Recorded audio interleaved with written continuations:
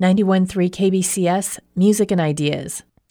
Meet KBCS International Examiner and a PACE Student Fellow, Taylor Marie McCorrow. So I'm currently a student at Western Washington University, and I'm studying music education. My goal is to be a high school band director. I know that my band director has had a large influence on my life, and I want to be an inspiration like he was for me for other students, because especially in the high school band field, there aren't enough female people of color who are teaching. Alongside with my studies for music, I am very interested in Filipino American history and very involved in the culture surrounding the women of Filipino history. I'm actually doing a internship with UC Davis's Bulacan Center of Filipino Studies. I'm working on the Filipino American Women Project, which is a podcast. Tell me about a Filipino American woman in history or who is working now, who is particularly inspiring to you, and why? Someone who I really look up to in Filipino culture is Ate Lenny Strobel. She advocates for the decolonization of Filipino culture, which is essentially, since the Philippines was conquered by places like Spain and very influenced by Catholicism and other Western cultures, the Philippines looks like a lot of their inspiration for everything comes from the Western ideals. So like something that I'm passionate about advocating for is the idea of being proud of our darker skin. Because I know growing up, I had family members who would tell me that, oh, you're too dark, and I would be handed skin lightening soap. I remember something that was very like traumatizing me as a kid was when one of my aunts, she was giving me a bath and she was scrubbing at my skin. She was like, you're too dark, you need to be lighter. And that comes with the idea of like the Western ideal that lighter skin is considered beautiful. And I know that's something that's very relevant in other cultures. And so, or the idea of dark skin isn't considered beautiful is something that's very important to me, especially when there's a lot of kids who are darker skin and who have hair like that's curly like mine, and they don't have like the straight hair that's considered very beautiful. It's important to show that like not everyone has to look the same. McCorrow interviewed some family and friends about the Asian American vote for her story contribution to KBCS.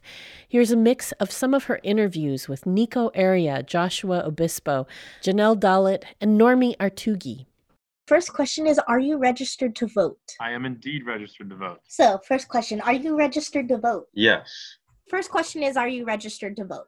Absolutely. Are you registered to vote? I think as far as I know, I am. What is your experience talking with family about voting? Me and my sisters were the first generation American born here in the U.S. And then my parents both immigrated from the Philippines. And the year when Obama was running for president, I was trying to get my parents to vote. But, they're not really into all the politics and stuff because they don't believe their vote counts. What is your experience with talking about family, about voting? To be honest, I don't know if any of the family has voted except for me and my brother. What are your experiences when you were younger, before you were of age to vote, seeing your family voting? Do you have any experiences with that? Yes. So my dad has never voted because he was not a natural born citizen. But my mom is a natural born citizen from Blaine, Minnesota.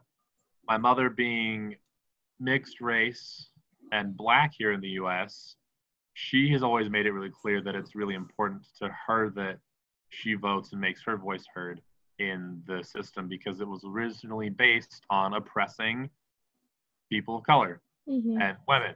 And since my mom is both of those things, she's made it very clear that voting is quintessential.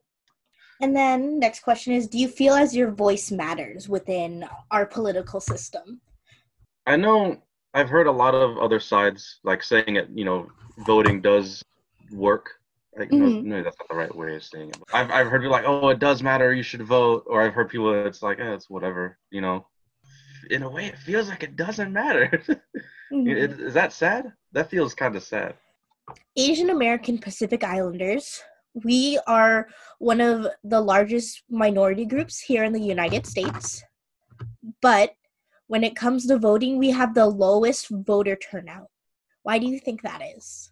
If we look at it culturally, the U.S. has made it very clear that Asian and Pacific Island cultures are only worth their food and anything else that can be fetishized and sold for money.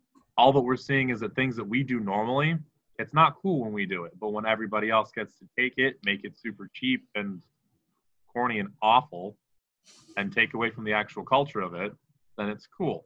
That makes me personally feel really tokenized and only worth like whatever entertainment value I can bring to the rest of the world. And like, if I were to have a voice, it has to be very specific.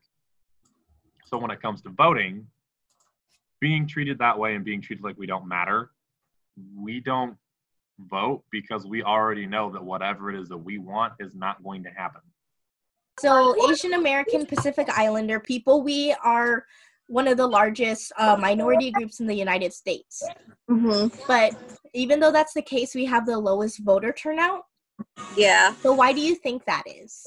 Honestly, the reason why I think that, and I'm just gonna speak for like what I see in my parents. Although they're here in America, I still feel like their focus and like their homeland is still the Philippines. Mm-hmm. And so, they watch the news, they know what's going on, everything at the Philippines. And then, you ask them questions about what's going on in America, they're not really too focused or keen on the details of what's going on here. They're more focused on what's going on back home. But even though we're the largest minority group in past elections, we've had the lowest voter turnout. So not a lot of people voted. I thought so. So why do you think that is? It's like sometimes we just don't think about it, like voting is not that important. But I think right now, because of everything that's going on, then, like our race is starting to think we should vote. Yeah, for the next generation. That was excerpts of interviews about the Asian American vote with KBCS International Examiner and PACE Student Fellow Taylor Marie Macoro. She interviewed her family and friends Nico Area, Joshua Obispo, Janelle Dalit, and Normie Artugi. Special thanks to Jesse Callahan for help with editing that story. To listen to more KBCS local stories, you can visit kbcs.fm or subscribe to KBCS podcasts anywhere you source them. Meet Sahil Bathija, student fellow in partnership with KBCS International Examiner and Asian Pacific Islander Americans for Civic Engagement, or APACE. What may have influenced you to come to this conclusion of, we have to be engaged? So it actually all started with the issue of, in a weird way, teen suicide, because Alaska has one of the highest rates of teen suicide, partly because of the darkness and in the winter. And so I joined a club called Sources of Strength, which was focused on breaking the social stigma around suicide. And then from there, I gripped onto this idea of inclusivity. And from that, I kind of went on a rampage. Like, I became captain of my school's tennis and track and field team and trying to include as many people as I could. And I also tried to get really involved in my community through volunteering projects and just tried to make as much of a difference as I could as NHS president or the various roles I did with student council or any of the other clubs and sports I was a part of. From the inclusivity base, I realized the importance of having our voices heard, because no one really wants to feel left out, and no one should be left out. That's a terrible feeling. And being born and raised in Juneau, Alaska, I always loved nature and explored nature, but it wasn't really until I traveled throughout Southeast Alaska with those sports clubs and teams that I kind of fell in love with nature. And then I kind of set my sights towards law and policy, because that's how I realized I could make a change in a broader scope. And just focusing on the issue that's really important to me of global climate change and global warming. In Juneau, Alaska, there's a glacier called the Mendenhall Glacier, which I hike to almost every year. And it's just shocking how much it's changed. It's incredibly noticeable. We actually have markers on the trail that show ice limits. so how far back the glacier went to. And it's just so crazy how far it's receded. I don't know the latest figures, but I know it receded about a third of a mile from just, I think, in the 8 years between 2007 and 2015. And it's just so noticeable. Even I've noticed from the 19 years I've been alive. I obviously like haven't hiked it when I was a baby, but being born and raised in Juneau, Alaska, every time I hike it, it feels further away.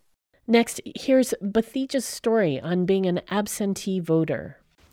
So I got my Alaska absentee ballot in the mail a couple days ago, my first time using one, and I realized I needed to get a stamp on it to mail it. I asked my roommates, who are from Oregon and Washington, and neither required postage to mail theirs. That got me thinking about voter suppression and how a prepaid stamp not being there might hinder voters. I was mostly concerned about young voters who don't have postage on hand, and especially rural voters who might have a long way to travel to get to their nearest postal service. So I looked into it, and to be honest, based on recent news stories, and since Alaska is largely a red state and Washington and Oregon largely blue, I was expecting to find that it was mostly Democratic-leaning states that paid for mail-in ballot postage and mostly Republican-leaning states that didn't. And my theory was mostly right, but I was surprised by the results. First off, only 17 states have permanent paid postage ballot policies. In regards to my theory, most, about 70%, tended to vote Democratic when looking at the majority outcomes of the last 7 presidential elections. Some of them were even pretty close to swing states. Plus, 3 more states will have paid postage for the 2020 election, 2 of which are mostly Democratic and 1 mostly Republican. But then that got me looking into more of those 30 states that put the burden of postage on voters, hoping to find some reason for that. What I found was not as revealing as I thought it might be.